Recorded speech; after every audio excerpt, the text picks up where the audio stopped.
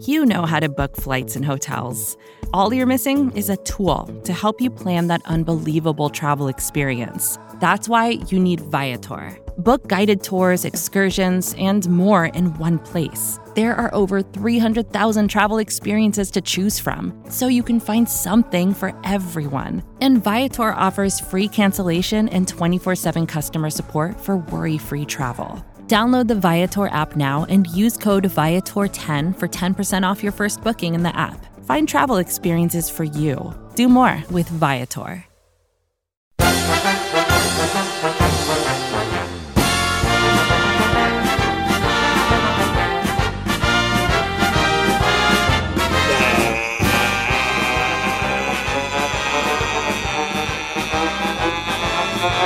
That's right. Bear down, Bears fans. It's time for another edition of the Chicago Bears podcast, Bears Banter, powered by Windy City Gridiron and SB Nation. Bill Zimmerman with you.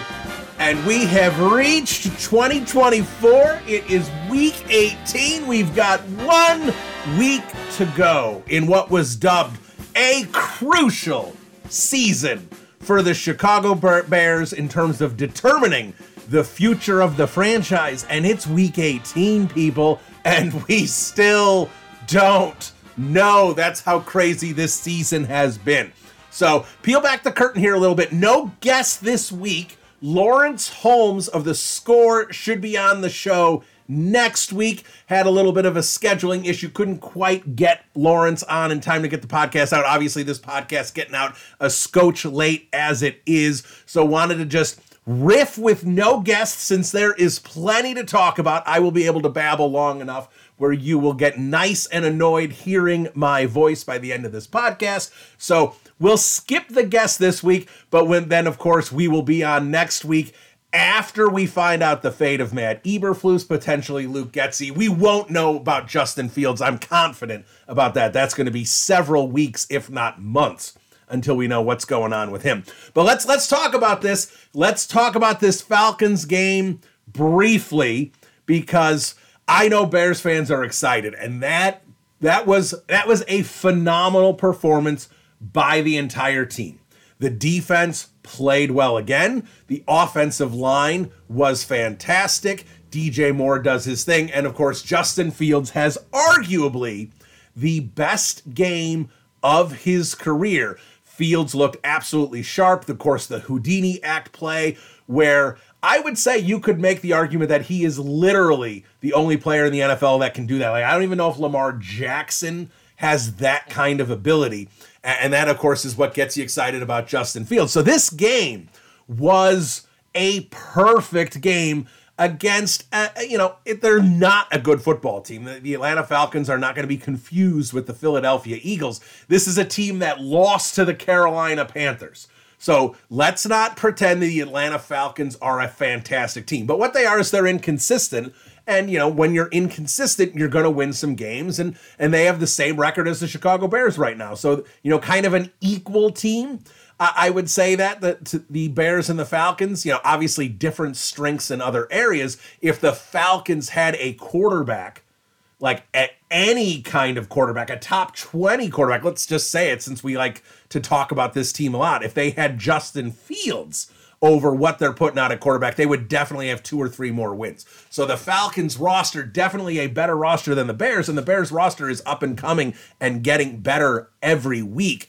But the Falcons just don't have quarterback play. Taylor Heineke is not going to be leading anyone to a Super Bowl anytime soon.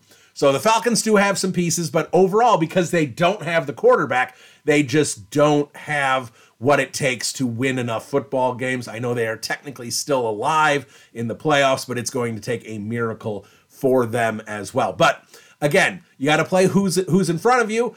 And that matters for the amount of wins you have on the season. But, of course, you do need to look at who you beat when you look at the entire resume of the season.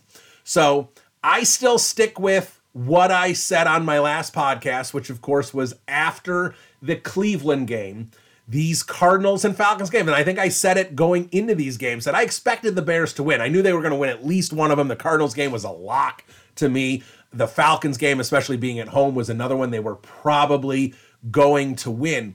So it most likely that was going to be the case with these two games. And the evaluation for me in these games, to me, you need to weight the games, the importance of the games. And both these games combined doesn't have the importance of the Cleveland game. I'll say something unpopular.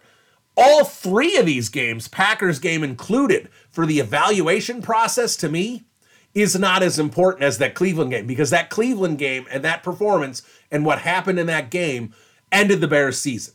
Now, I know they were technically still alive for the playoffs after that, but it was going to take a miracle, and Bears fans to be, oh, they're still alive, they're still alive, they're still alive. They're not alive. They needed a tie on Sunday Night Football, which, of course, did not happen. The Chicago Bears were never going to make the playoffs after they lost to the Cleveland Browns. Anyone who was telling you otherwise was just hoping for a miracle. So that ended the season. So the football became a lot less important on the other side of that game. I'm not saying you can't evaluate.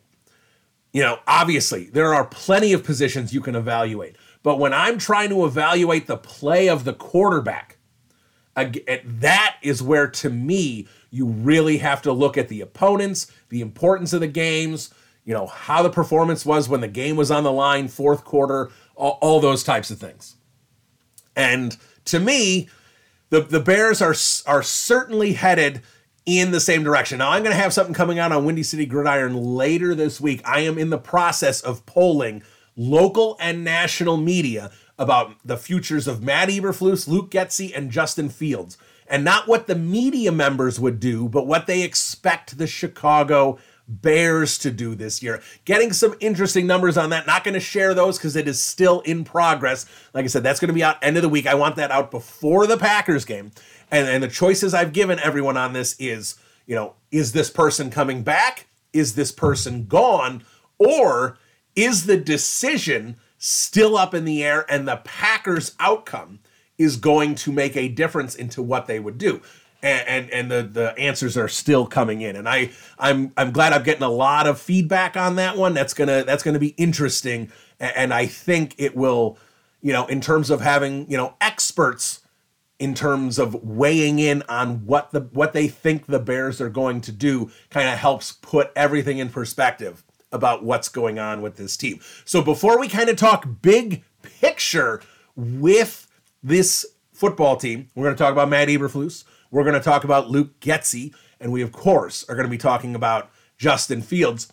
Let's kick it off with the final edition of First Pick Survivor. We have been talking about it every week since probably about week 4.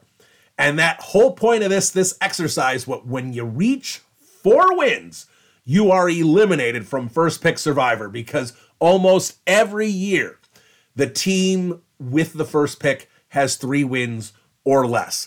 And after this past week, and they didn't even need it, but they got it anyway, the Arizona Cardinals win their 4th game of the year against the Philadelphia Eagles, of all teams, which puts 31 teams with 4 wins and 1 team. That team, of course, the Carolina Panthers, with just 2 wins. And the Chicago Bears have clinched the number 1 pick in the 2024 NFL Draft. This is absolutely mind-boggling that this happened. And certainly luck comes into play. But at the same time, you have to give Ryan Poles credit for targeting the right team to do this. And I know he had the double trade down with the Texans potentially, and there were other things on the table. But he decided to pull the trigger with the Carolina Panthers, and you get credit for picking the right team that, without DJ Moore, with a rookie quarterback and what they were building, Ryan Poles looked at that team and said, I don't know how much this team is going to win in 2023. I think they are positioned to give us a very good pick. Was Ryan Poles expecting number 1? I'm sure he was not expecting number 1. But I'm guessing Ryan Poles was expecting top 10, and if things go right, top 5. That's how things go. There were other offers on the table for Khalil Mack way back in 2018. The Raiders, in part, chose the Bears because they expected the Bears to stink. Mitch Trubisky in his second year, a lot of questions were going into that team, but everything hummed in 2018 for the Bears, in large part because of what Khalil Mack did to elevate that defense. Bears win 12 games, and it blew up in John Gruden's face. He did not get the draft choice he was expecting to get for Khalil Mack. I know he got a better one the following year, but it did not work out. Now again, Raiders fans probably say, well, it didn't work out for the Bears. What did Khalil Mack ever do for them in terms of wins and losses? Now, he did have a huge part. They would not have been who they were in 2018 without Khalil Mack. Obviously, I think the Bears won that trade, but no one was a clear winner. It didn't quite work out for either side. But again, Ryan Poles gets credit, where John Gruden doesn't get credit for the Bears not being as bad as he expected. Ryan Poles gets credit for the Carolina Panthers being bad and being literally the worst team in the NFL. So the Chicago Bears, with some help from Lovie Smith, and of course, some help from the Carolina Panthers. And thank you, David Tepper.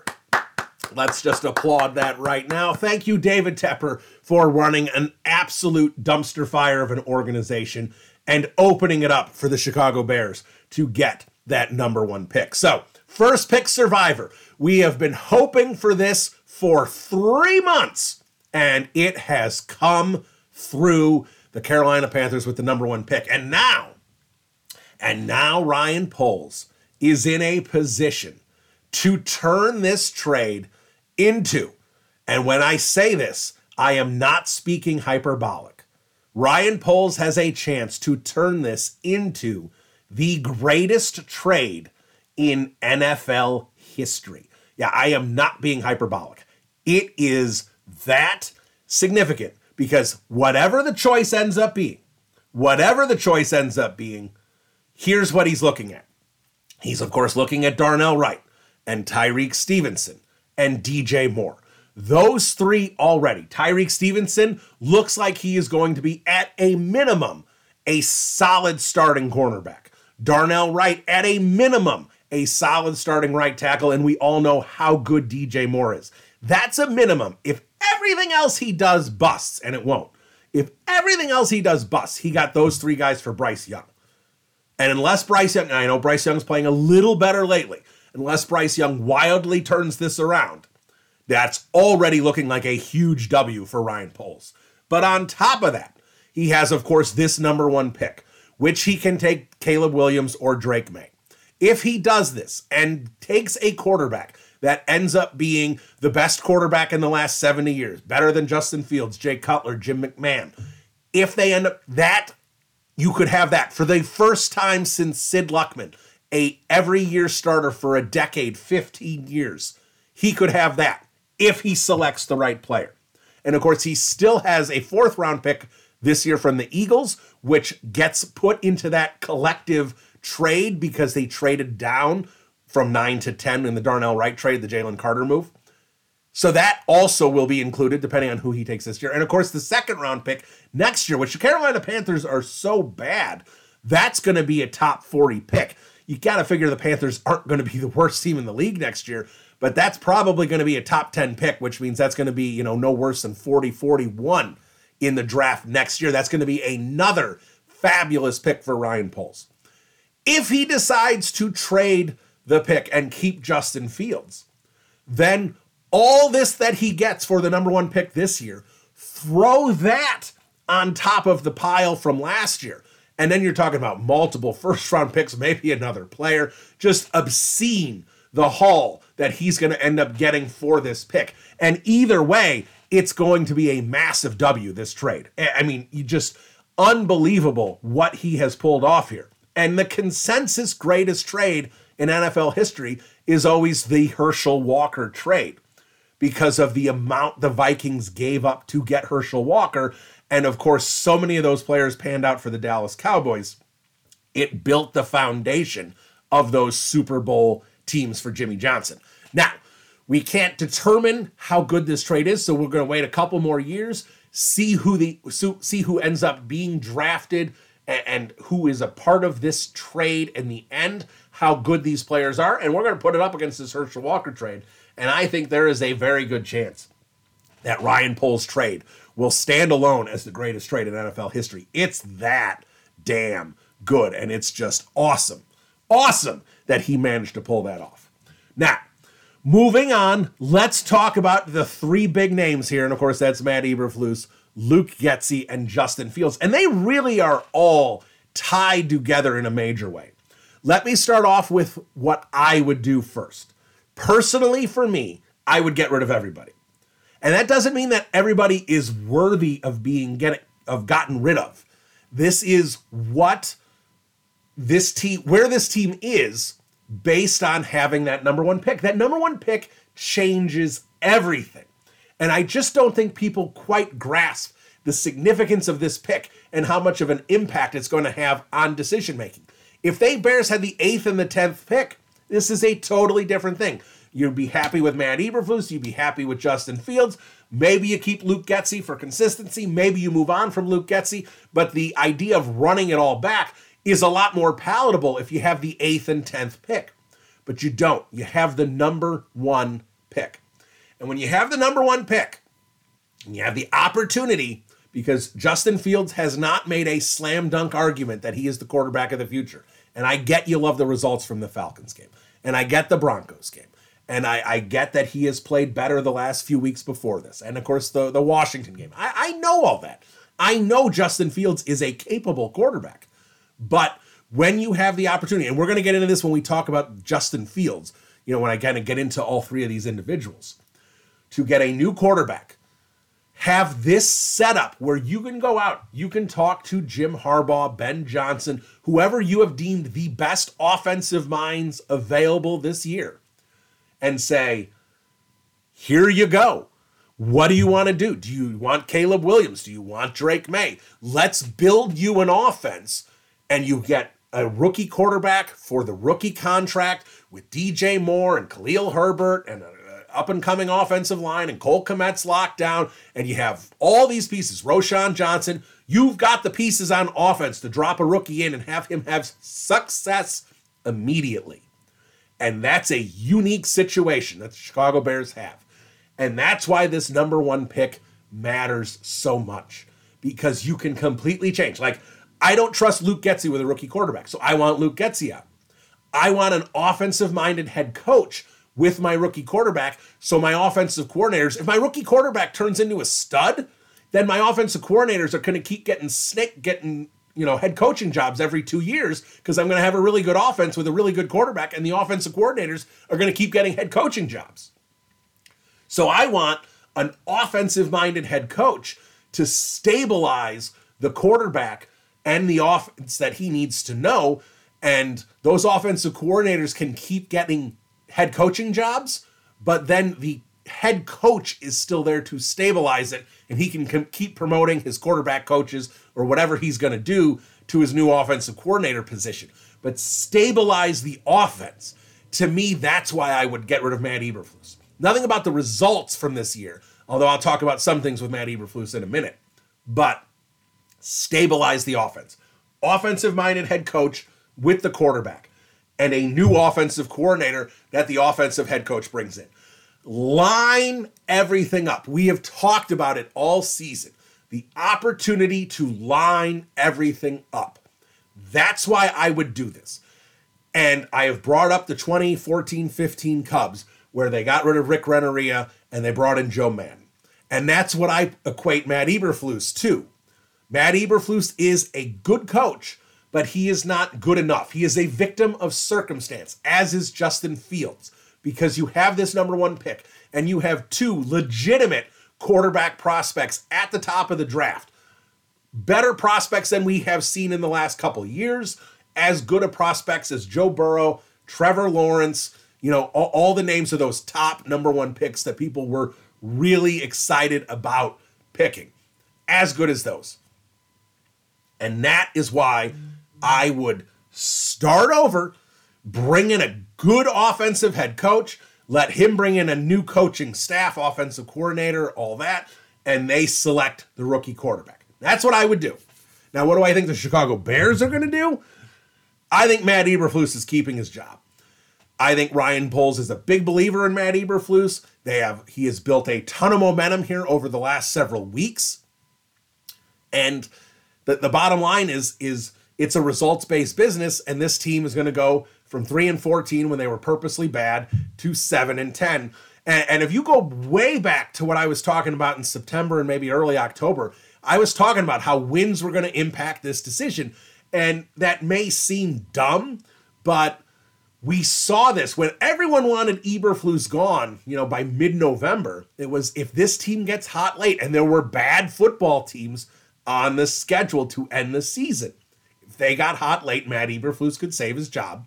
And that is exactly what's happened.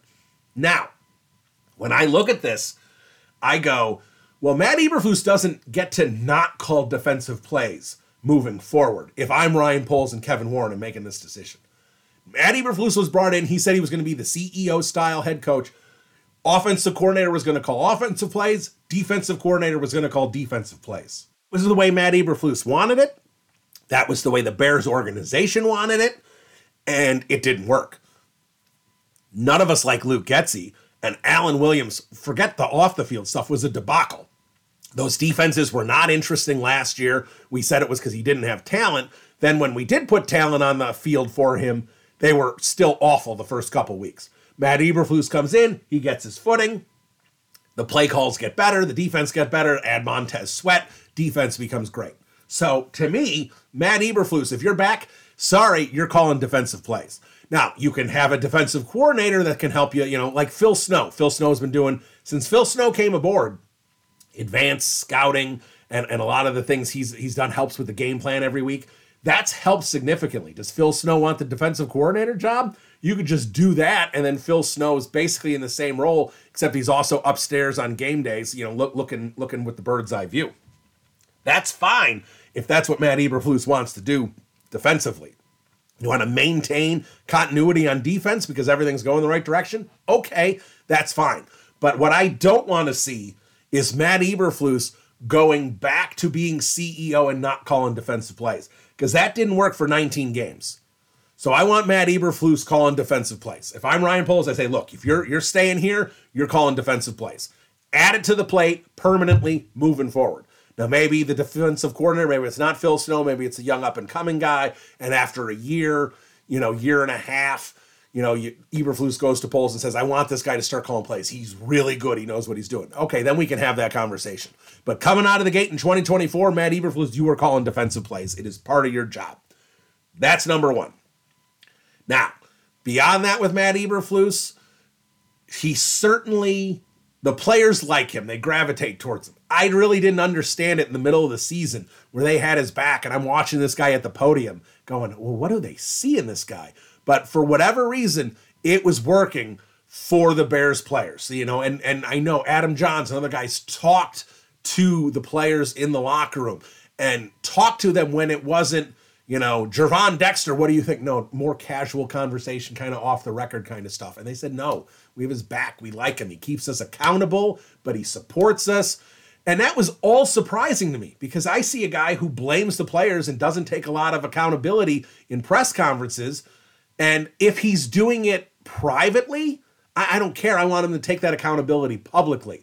So for me, it never really meshed, but he was doing something right. So he gets credit for that. So defensively, Matt Eberflus has done a really good job. Keeping the locker room and supporting the locker room, Matt Eberflus has done a good job. Where Matt Eberflus's in-game decisions are bad. They are not good.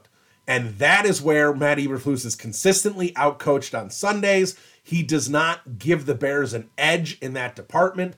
I don't like his clock management. We have seen some odd decisions at the end of halves where, the kicking it against the Falcons, that was a stupid decision. That kick had no chance and could have totally turned the game. But luckily, the Bears made a play and didn't get torched by it.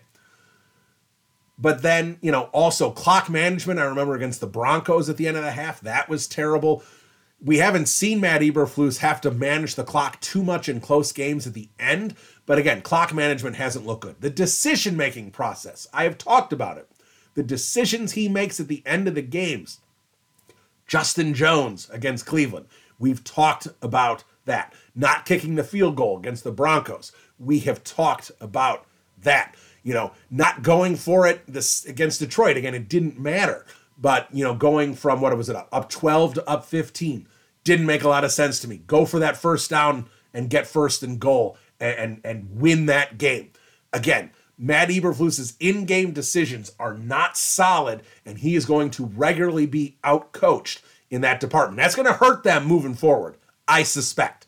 But, he has blown 3 games this year and 2 last year. He has blown 5 double-digit fourth quarter leads. That is hard to do in 2 years, but Matt Eberflus has managed to do it. But it appears the Bears are going to look past that, look at the big picture of what Eberflus has done with the entire roster and the development, and then winning games late and saying that's enough. Okay, fine. I'm not going to scream and yell about it, but here's where it's a problem. If they move on from Justin Fields, and we're going to get to Fields in a minute, you are not lining it up. We just talked about it 5-10 minutes ago. Lining it up. You have an opportunity to line it all up. So now you are going to give Matt Eberflus a rookie quarterback. Now let's look at that history. Let's wind the clock back to 2003. Dick Duran. Here is your rookie quarterback, Rex Grossman. What happens? Dick Duran gets fired. Lovie Smith, hey, congratulations on the new head coaching job. Here's your quarterback, Rex Grossman. He's in year 2, so figure it out with Rex Grossman. Didn't work out. Fast forward, 2017. John Fox didn't even know they were drafting Mitch Trubisky. Good job there, Ryan Pace. Hide the decision from your head coach the entire offseason. That's not a dysfunctional franchise at all. But John Fox gets Mitch Trubisky. John Fox gets fired at the end of 2017. 2018, Matt Nagy, would you have drafted Mitch Trubisky? No, we find out behind the scenes that you wouldn't have, and you just thought he was okay, and you would have taken Mahomes. And okay. But what can you win with Mitch? Well, you're certainly going to try. Did that work out? No, it didn't work out. But okay, Matt Nagy, we're going to give you an opportunity to get a quarterback. Ryan Pace, and you go out and get Justin Fields. And at the end of that year, it didn't work out. We're going to fire you, Matt Nagy. And hey, Matt Eberflus, Ryan Poles, here's a quarterback that you guys didn't draft, but now you need to make it work. Now, what are we doing? We are repeating the same thing. If you do not learn from history, you are doomed to repeat it. Grossman, Fields were all the exact same way. And now, if they have a rookie quarterback next year, Matt Eberflus will be the coach. And there will be a chance that in a year or 2, Matt Eberflus will be fired. And that rookie quarterback is going to have a new offense, a new offensive coordinator, and you will have the chance to ruin him. So that is the issue, where if you brought in an offensive head coach with the rookie quarterback, they could grow together. That's the idea. But the Bears aren't going to do that again. So that's the problem there. Now, moving on from Matt Eberflus, we've got Luke Getsy. There is not a lot to be said about positives that Luke Getsy has made. Now, I think Luke Getsy's offense is probably better than it looks on Sundays. And the reason I would say it is probably better is because that Justin Fields struggles playing in structure and playing on time. And, of course, making throws with anticipation, getting through his reads. If you watch the All-22, and I'm sure a lot of you do, and check out the All-22s that some of the other Bears content creators do, you will see receivers regularly open. Now, that's not to say that Josh Allen and Patrick Mahomes and Joe Burrow don't miss open receivers sometimes. Of course they do. Everyone does. But Fields is doing it at a much higher rate. And that is consistently happening. And that, of course, is going to hurt Luke Getsy's offense. So Fields doesn't play on time, then he runs around, creates time, buys 3 or 4 seconds, then maybe chucks the ball down the field and gains 25-yard gain, and it's all Justin Fields, but he also could have had the 25 yards if he played within the body of Luke Getsy's offense. Now, Luke Getsy's offense doesn't really fit with Justin Fields. It's been better lately. They've been changing things up a little bit. Of course, the offense Luke Getsy tried to run the first few weeks was a disaster with Justin Fields. We know that. Things got a little better when things got changed up a little bit, but you still saw Getsy trying to get back to the same things he wanted to do in his offense and not with Justin Fields. And we've saw it. Matt Nagy was the same way. He wanted to do things for his offense, not for Mitch Trubisky. A lot of these coaches feel this way. My system works. I want the player to play my system. Well, it'd be a lot smarter if you had your player playing a system that fits his needs. That's never quite been it with Luke Getsy. And again, I think the offense is probably a little better than it looks on paper. And I think Luke Getsy, 37 points against the Falcons. He's got, 28, 27 points. They're scoring more points lately. But at the same time, here's kind of the bottom line with Luke Getsy. He's lost the fan base. You try and run it back with Luke Getsy, you better be running it back with Matt Eberflus and Justin Fields. I mean, could you imagine if they run it back with Luke Getsy and trade Justin Fields? You're going to get rid of Fields and keep Getsy? The fan base would revolt. The pitchforks would be at Hallis Hall. You can't, in essence, you'd be blaming Justin Fields for all the offensive problems. The fan base isn't going to buy that. So, Luke Getsy, because he's lost the fan base, and not that you can ordinarily make decisions based on what the fans want, but Getsy has become so toxic with the fan base. I just don't think you can run it back. Now, maybe they would try and run it back with all of them, but I think Luke Getsy is going to be out as offensive coordinator.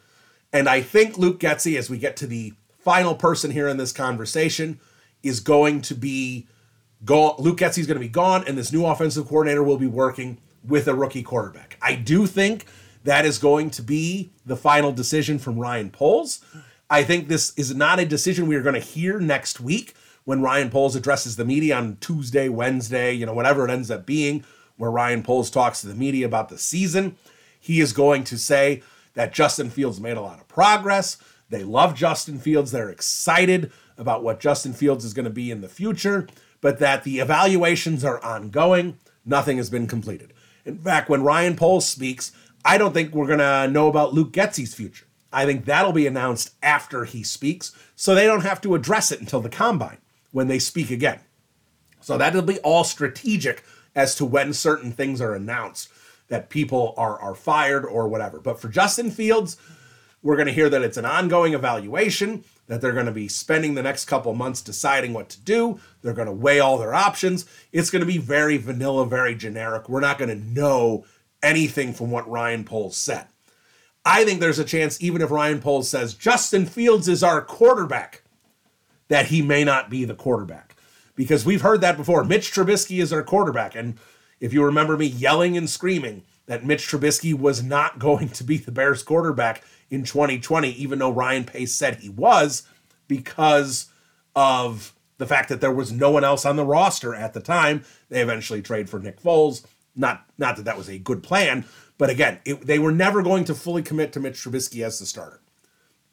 The Bears, even if they commit to Justin Fields, they can later say, oh, well, we were blown away by this trade offer for Justin Fields, or we were blown away by Caleb Williams or Drake May. We decided we had to make the change. So whatever Poles says, unless he says we're trading Justin Fields, we've decided he's not the guy, which he's not going to say. That is the only thing you could say where your mouth would drop open and go, oh, okay. And I know Poles is pretty transparent, but that is something I do not expect to happen next week. But let me talk about why I think the Chicago Bears will be moving on from Justin Fields. And again, it comes back to that number one pick.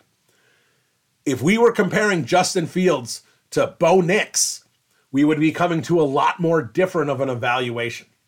But that number one pick is there, and Caleb Williams and Drake May are very high-level prospects. Some of you may not like them, and some of you may, oh, here we go again with Caleb Williams. Well, yeah, because he's right at the top of this draft, and he is there. And this is not a year ago where Justin Fields had only had 2 years and never really had a legitimate opportunity to grow. This was his year to grow. Has Justin Fields improved this year? He 100% has. You look at that eye test from last year to this year, and you can tell that Justin Fields is a better quarterback. But when you look at Justin Fields' body of work as a passer, Running hasn't been as dynamic this year, but that's okay. The running is still excellent. His escapability in the pocket is still excellent. Where is Justin Fields as a passer? Now, we can sit there and say he looks better throwing the football. Is he actually better, or does he have more weapons that he can utilize that are actually getting open? We talked about it in 2022, how his receivers had the worst separation in the league. They had the least amount of, open time to throw to them. All the advanced numbers on the receivers in 2022 were horrible. He never could find anyone to throw the ball to. 2023, different. Darnell Mooney's had a bad year, but if you watch the All-22, he's still getting open sometimes. Now, lately he's been dropping balls. It hasn't worked. Now, of course, he's hurt, but Darnell Mooney, despite having a bad year, still gets open. Cole Kmet, having his best year as a pro, gets open. And of course, you cannot undersell how important DJ Moore is, who is basically always open. So I say, has Justin Fields improved as a passer, or does Justin Fields have better weapons around him? Because if you look at the stats, and I am not a box score scouter, but you do have to look at some stats to try and compare Justin Fields to the rest of the league. And when you compare him to the rest of the league, if you like the EPA per play plus the CPOE composite, that a lot of people, the advanced analytic guys, love that for quarterback play. When you look at Justin Fields for the full body of the season, he's 21st. That's really bad. Now, EPA per play is expected points added per play. Justin Fields runs for 35 yards. He's, increasing the probability that the Bears are going to score points on that drive. So he is adding, right? He is adding to the expected points by his performance. Justin Fields takes a sack on 2nd and 4 to make it 3rd and 12, and then they end up punting. That's a negative play in terms of adding points. So that's what EPA per play is. And then, completion percentage above expected is, are you making throws that the average quarterback can't make? Are you completing balls that the other ones can't?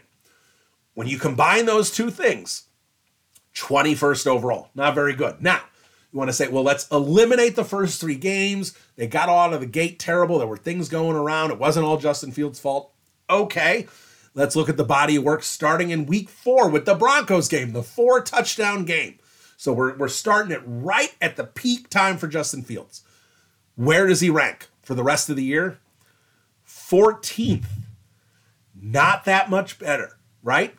Still not good enough when you look at him compared to the rest of the league. 14th isn't good enough. 14th is average. In fact, I kind of saw it was odd to me seeing some of the polls out there. It seems consistently that, 70% of the fan base wants Justin Fields to return, but only 10% of the fan base thinks Justin Fields is a top 10 quarterback. And 30% of the 40% of the fan base thinks he's between 16 and 20. So that means 10% of the fan base, if you do the math on all this and look at the Venn diagram, 10% of the fan base thinks Justin Fields is a below average quarterback, but they want to keep him. That doesn't make any sense to me. And to me, if you don't think Justin Fields is a top 10 quarterback, then you need to move on from Justin Fields. And that's where I am at a complete disagreement with a lot of this fan base. 70% of the fans want to keep Justin Fields. Well, okay, if you want to keep Justin Fields, that's fine. But 60% of you, because again, I saw a poll and 10% thought he was a top 10 quarterback. 60% of you think Justin Fields is not a top 10 quarterback, but you don't want to move on from Justin Fields. If he's not a top 10 quarterback, odds are Justin Fields is not a Super Bowl caliber quarterback. So you got to move on. It's pretty simple there. And it goes beyond the EPA CPOE composite. It goes beyond those numbers. His completion percentage, I would have expected that completion percentage to jump a few percent this year because of the better weapons he has. It hasn't. It's basically the same. His yards per attempt, forget passing yardage.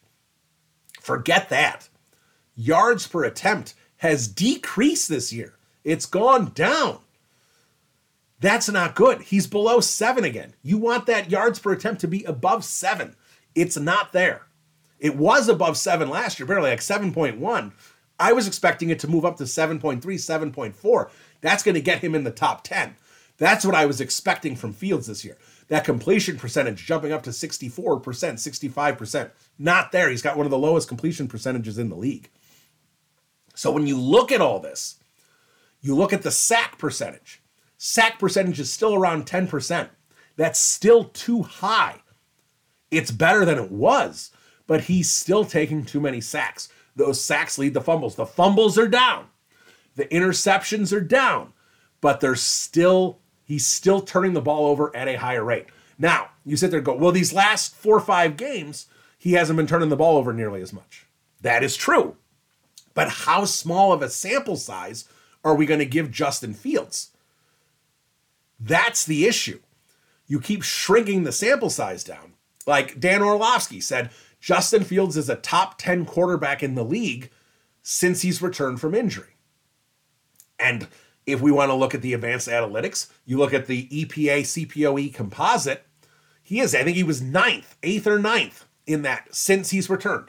Then you're starting in week 11 or whatever it is to the present, he is in the top 10. But so is Bryce Young. And so is Jake Browning.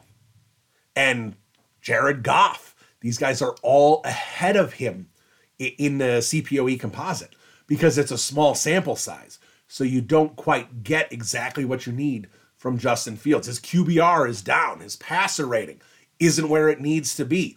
When you look at all the numbers this year for Justin Fields, they haven't gotten any better. And again, like I said, eye test says he's better. I'm not denying that. And I think eye test is important, but the results are not showing up on paper, and you need both. So while I like Justin Fields, he's got the moxie, he's got the locker room, he's got the fan base, he's electric. Overall, he is still leaving something to be desired. And when you have the number 1 pick and you have big time prospects like this, it changes the total picture to me. Again, 8th pick, comparing him to J.J. McCarthy, totally different conversation. We're talking about the number 1 pick in the draft. Now, on the other side of that, and the haul you can get. Now, to me, this haul thing is getting a little crazy because the one name that's attached to all these hauls is Marvin Harrison Jr. And if you're going from 1 to 2 or 1 to 3, yes, you might be able to get an overpay from Washington or New England or whoever it's going to be to move up to number 1. You might be able to do that. I'm not saying it's not possible, but you're hearing talking heads talking about you can get Marvin Harrison Jr., multiple first-round picks, in the future. And no, you can't. You cannot get that for dropping. You can get that if you trade with the Raiders. You want to trade from 1 to 12 where the Raiders are going to be? Yeah, multiple first-round picks, Max Crosby, second-round picks, third-round. All that's on the table if you want to drop that far. But you're going from 1 to 2 or 1 to 3, you are not getting this monstrous haul. You get a second-round pick, maybe 2 second-round picks, maybe a future first for the overpay. Maybe you can do that. But it's not like a haul. Like if the Patriots come up from 3 to 1 and you want to take that pick and you want to draft Marvin Harrison, you are getting at best their first-round pick next year. And maybe that's enough for you. But don't think you are getting a first-round pick, a player like the DJ Moore trade. You're not getting that to drop a couple spots. You got to drop further down in the draft. So this haul thing is getting a little crazy. Now you want to drop further down and talk about Malik Neighbors or talk about Rome Odunze in terms of the wide receiver you can add. Okay, but don't talk about it with Marvin Harrison. It's not the same thing. So yes, you can get a haul. And I talked about it earlier in this podcast. You add that haul to the original trade, and that would be everything you got for Bryce Young, and it would be crazy. But can you build up a big enough roster that it can be won with Justin Fields? And 2, you have a very small window to win with this roster. Because for Justin Fields, he needs to be paid in a couple of years. And his agent is not, Justin Fields will take this team-friendly deal. No, he will not. He wants to be paid. He wants to be respected. Justin Fields is going to want to earn 45, 50 million, whatever he can get. And once you pay Justin Fields that, you're going to start bleeding off Tremaine Edmonds and Montez Sweat and these other players because you can't have this many high-priced players. That's the point. I've talked about this multiple times. You want to build the 49ers? Well, then go have a quarterback making a couple million a year like Brock Purdy. Caleb Williams is going to be making like $8 million a year. That's okay. It's not $45 million. So it's a totally different conversation when you add in the fact that you have to pay Justin Fields. Not enough people are talking about the salary of Justin Fields and what's coming. You keep hearing this, well, you don't have to pay him for a couple years. No, you are Williams or Drake May away for a haul, keeping Justin Fields and just punting the quarterback choice down a year or two. That's not what you're doing here. Some people talking about trading the number one pick and not committing the fifth-year option to Justin Fields. Are you crazy?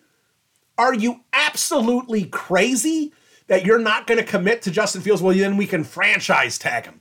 Well, what are we talking about? If you're not sure Justin Fields is your guy, then move on from Justin Fields. If Justin Fields is your guy, then commit to him. You better pick up the fifth-year option.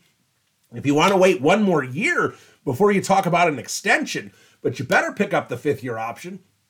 And then that extension money is going to come in and it's going to impact everything else that the Chicago Bears can do. And I have talked about it.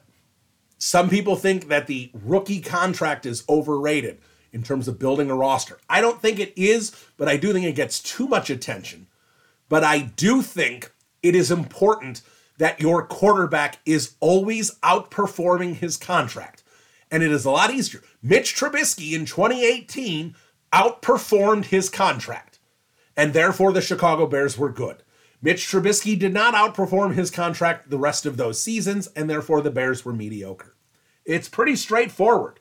When you decide to pay a quarterback, Patrick Mahomes is still, in his worst season ever, is still going to have like 5,000 yards and 30 touchdowns. He is still outperforming his contract. That is the key. Daniel Jones has not outperformed his contract. The Giants are in the toilet. Kyler Murray has not outperformed his contract. The Cardinals are in the toilet. It's not to say Daniel Jones and Kyler Murray can't bounce back and outperform their contracts next season. I tend to doubt it, but it's possible. But when your quarterback doesn't outperform the contract, your roster falls apart. Plain and simple. So if you're going to pay Justin Fields $45, $50 million a year, he better be a top 10 quarterback, and he better be in the argument for being a top 5 quarterback. That's what you need. That you can't luck into being the Cleveland Browns, who paid Deshaun Watson. He has wildly underperformed his contract, and you find Joe Flacco on his sofa, and he's playing like Joe Flacco 2012. You cannot get that lucky on a regular basis. And this Browns team is going to fall apart because of that Deshaun Watson contract. They are still early in this with massive guaranteed money left to him. That will cause a problem for that team. It's too big of an issue not to. They can get through it this year, but Watson's going to be their quarterback next year. Joe Flacco be damned. And if he continues to play like crap, they're going to have problems.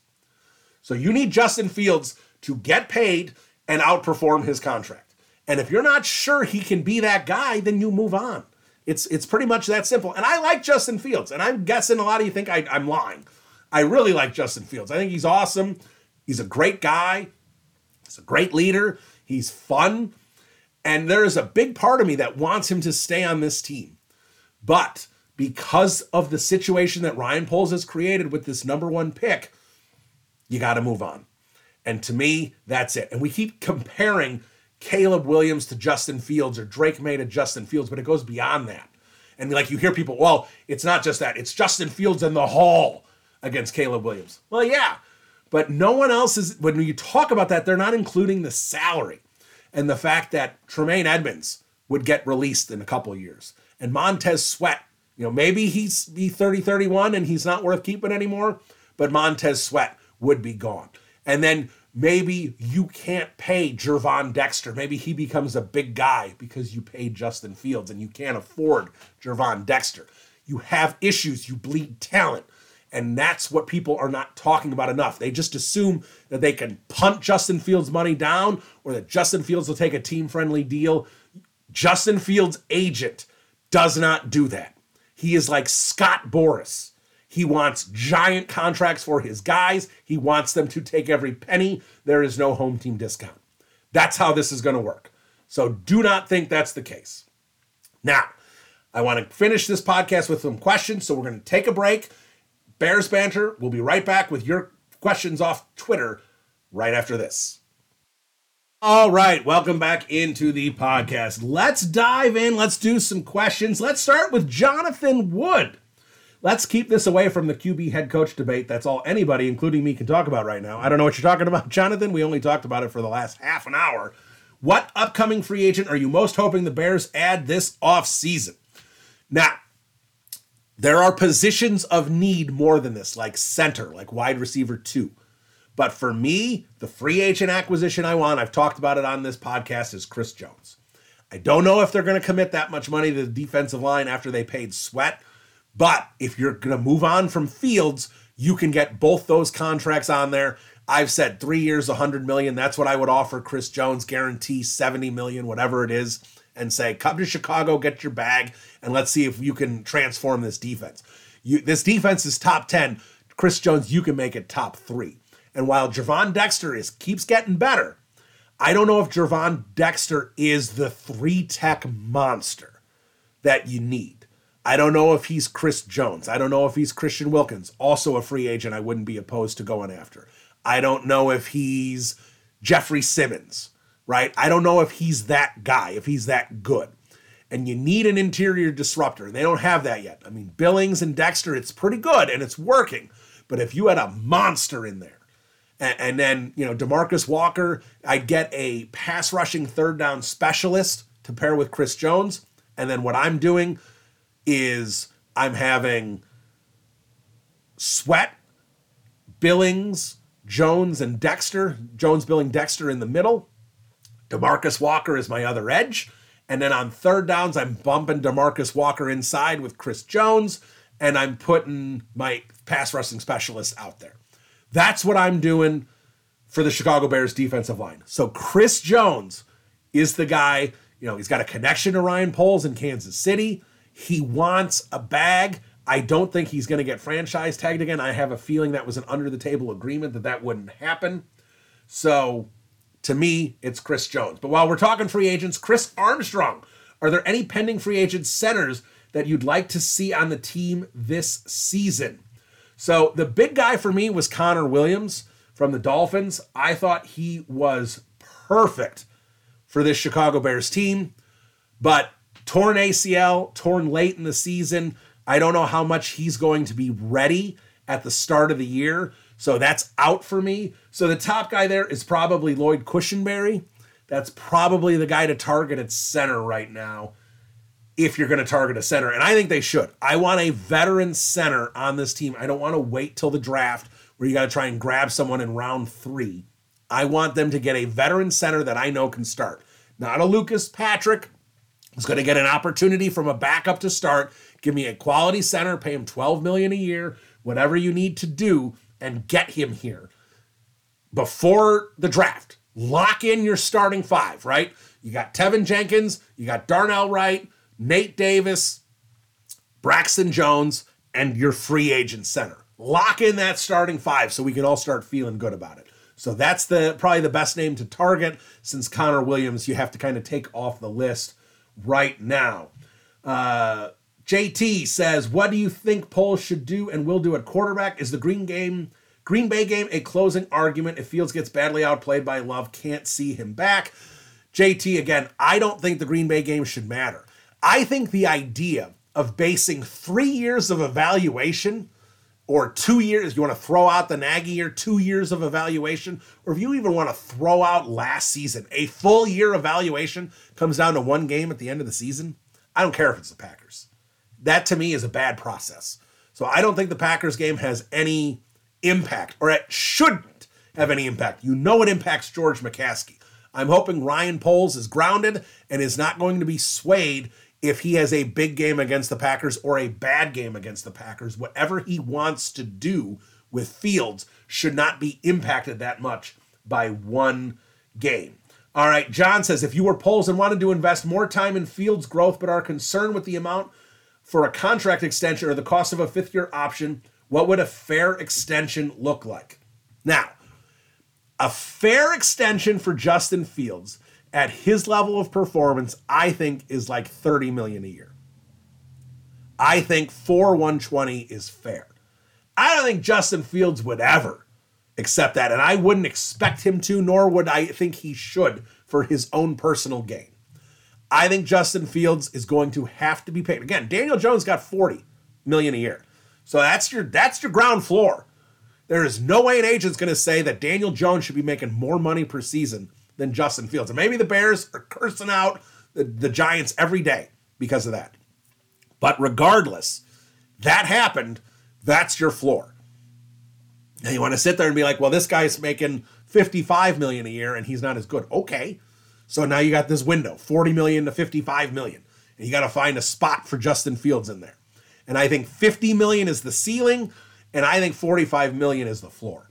And that's what I think you have to pay Justin Fields. I have said 4 years, $180 million, I think is the number to get Justin Fields back in Chicago on an extension. And if you're not comfortable with $180 as a Justin Fields fan, then you aren't a Justin Fields fan.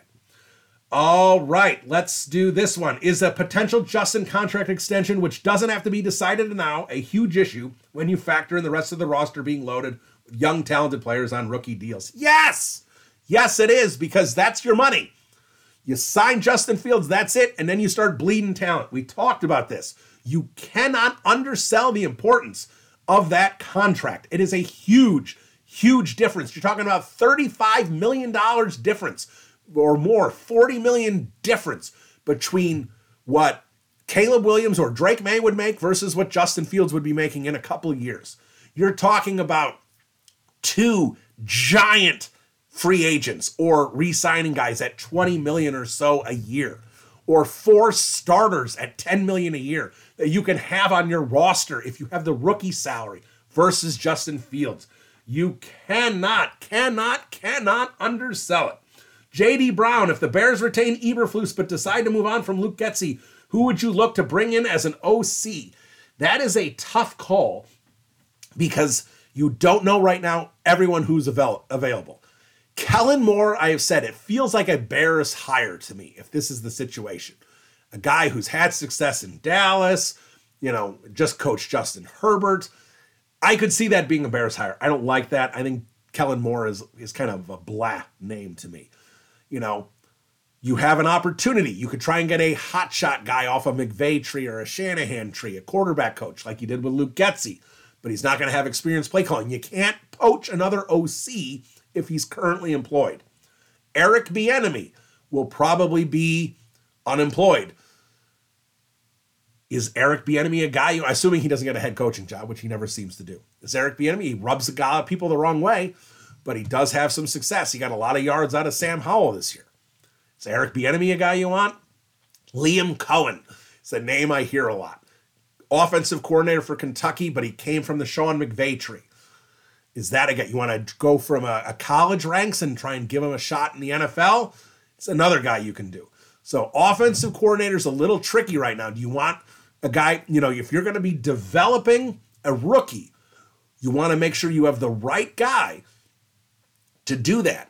But, you can pick a Bobby Slowick who doesn't have a lot of experience and then just meshes with C.J. Stroud and is awesome. But you got to pick the right guy. It is a tricky thing to do. Dave Madsen, do you think Nate Davis is a starter in 2024 or will Poles bring in fresh blood? Also, what do you think of the probability of Poles double dipping on offensive weapons in the first round? He says 2 wide receivers and a wide receiver and a tight end. Again, Dave, this is based on the fact that I think there will be a quarterback. So in terms of double dipping on offense, I think that will happen. I think there will be a quarterback and a wide receiver selected. If they kept Justin Fields, I don't see that happening. I see most likely if they keep Justin Fields, They will take a wide receiver, the best one available to them, wherever their first pick is. So you got to figure that's either going to be Harrison, Neighbors, or Adunze. And then with that other pick, I think they trade down 7-8 spots, get more picks, and pick a defensive player, Newton or an edge, something like that. So that's what I would expect. And as for Nate Davis, yes, I think Nate Davis will be a starter. It was a tough year to evaluate Nate Davis on. His mother died right at the start of the season. He's not an old man. You know, I lost my mother when I was 40, and it messed with my head. Nate Davis lost his mother when he's, 26? That's brutal. And I'm sure some people have lost their mother at a very young age. That messes with your head, man. And from everything I read about her, she was a really good woman, strong woman, big important part of that family. So that's tough. Nate Davis dealt with that, came back. He was playing pretty well. High ankle sprain. Tough for a big guy to come back from. And he has not played well since the high ankle sprain. So Nate Davis, my approach, I've said this before, Nate Davis needs to be the starter next year. Veteran center, free agent, starter next year. Then in the third, fourth round, you need to take an interior offensive lineman that can play guard and center to back up those positions. And then what you've got is a guy that you can expect to potentially start and back up those positions in 2024. Have that guy potentially start in 2025, either replacing Tevin Jenkins or Nate Davis, or potentially maybe the center doesn't work out, whatever it might be. It gives you some flexibility. Jermaine Jones, if they trade the pick, what vet would you want from one of the top 5 teams? An edge or a center, maybe a wide receiver too.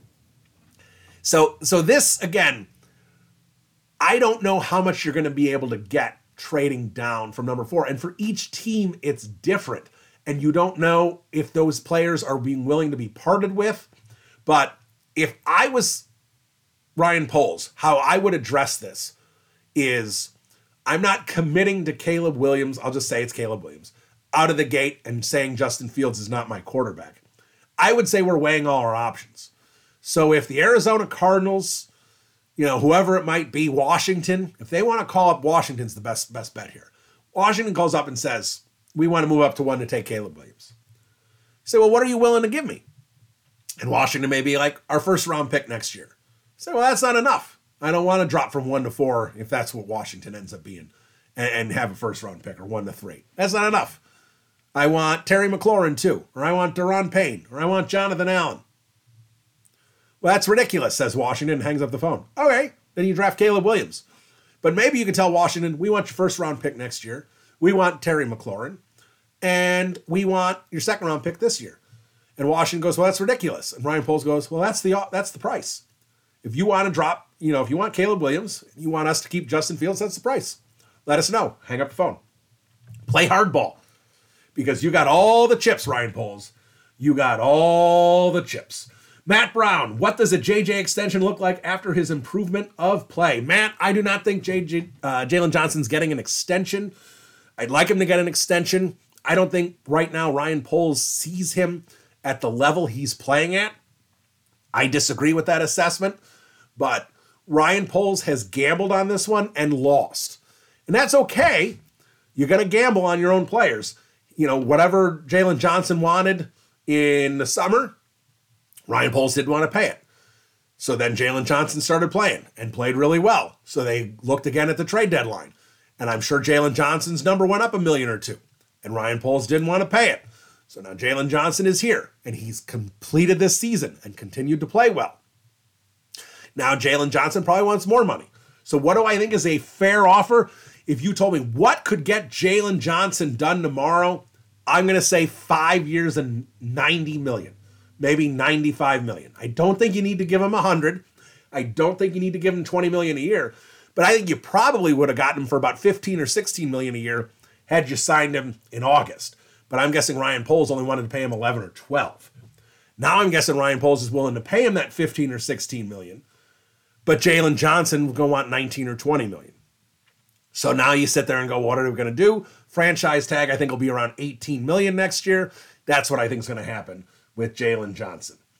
Conrad Jarrett, aside from the never-ending QB1 question, would signing a free agent Chase Young be of interest? I think strengthening the D-line is imperative, but how much cash will you allocate? Now, again, you have Caleb Williams. You can allocate more money on the defense and let it shake out in a couple years. You have that ability. So to me, again, Chase Young, not interested. Knee hasn't been incredible. Montez Sweat was definitely the better job there. Well done, Ryan Poles.